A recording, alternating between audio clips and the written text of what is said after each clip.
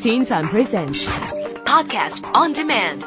Log on to podcast.rthk.org.hk. Teen Time Podcast on Demand. Hey, and welcome to Style File. I'm Jennifer Su. Tonight we're talking about First Lady inaugural fashion. Now this week, not only are we ready to ring in the year of the ox, but also we inaugurated the first African-American president of the United States of America, which touched people in Hong Kong and around the world. In fact, Michelle Obama is not the first fashionista to move into the White House, nor was Nancy Reagan or even Jackie Kennedy. Guess who it was? It was Mary Todd Lincoln, who was a style icon of her day, and quite a shopper too. Apparently, Mary Todd Lincoln spent more money in 1 year on clothes than her husband actually made. Jacqueline Kennedy, of course, a big style icon.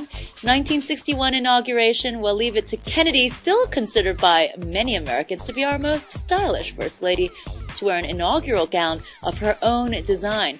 The sleeveless ivory sheath in beaded silk chiffon with peau d'orange and a matching cape was made by Bergdorf Goodman.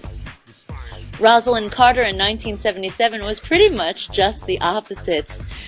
We call her a recessionista, okay, not a fashionista. Her blue chiffon evening gown and coat trimmed with gold braid by Mary Matisse for Jemay was the same dress that she wore 6 years earlier when her husband became governor of Georgia. Now, she received a lot of criticism because certainly with such a high-profile event, it's best not to wear the same thing again.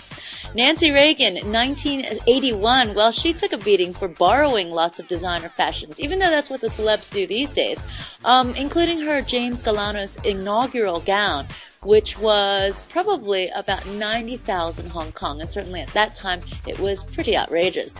Reagan gets extra style points, though, for wearing the one-shoulder lace and silk satin beaded sheath and becoming the only first lady in the past 3 decades to bear a shoulder at the ball. And then there's Laura Bush. In 2001, for her inauguration, well, the president's wife at that time was making a statement as the first lady in red. Nancy Reagan was known for her penchant for the power color, but it was Laura Bush who wore a crystal-embroidered lace gown by Texan designer Michael Faircloth to her husband's first inauguration. Now, what about Michelle Obama? Well, her actual inaugural gown was a mystery up to the very last minute. A lot of people thought it was going to be Chicago-based Maria Pinto, who had dressed her quite a lot before. Well, guess what? She did a bit of a Madonna and wore a sparkling dress and matching coat in yellow gold. And when I say Madonna, I mean that she decided to do something completely different, just totally surprise everyone.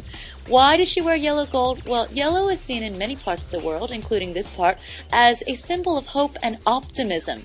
It has a sense of being an emperor or regal.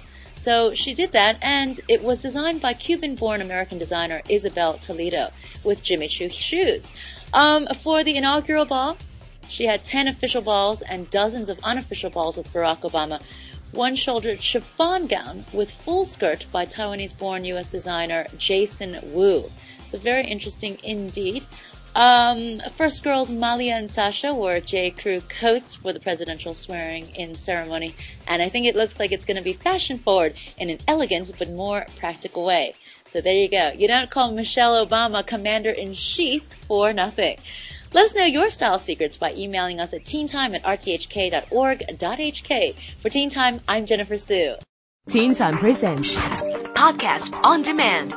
Log on to podcast.rthk.org.hk. Teen Time Podcast on Demand.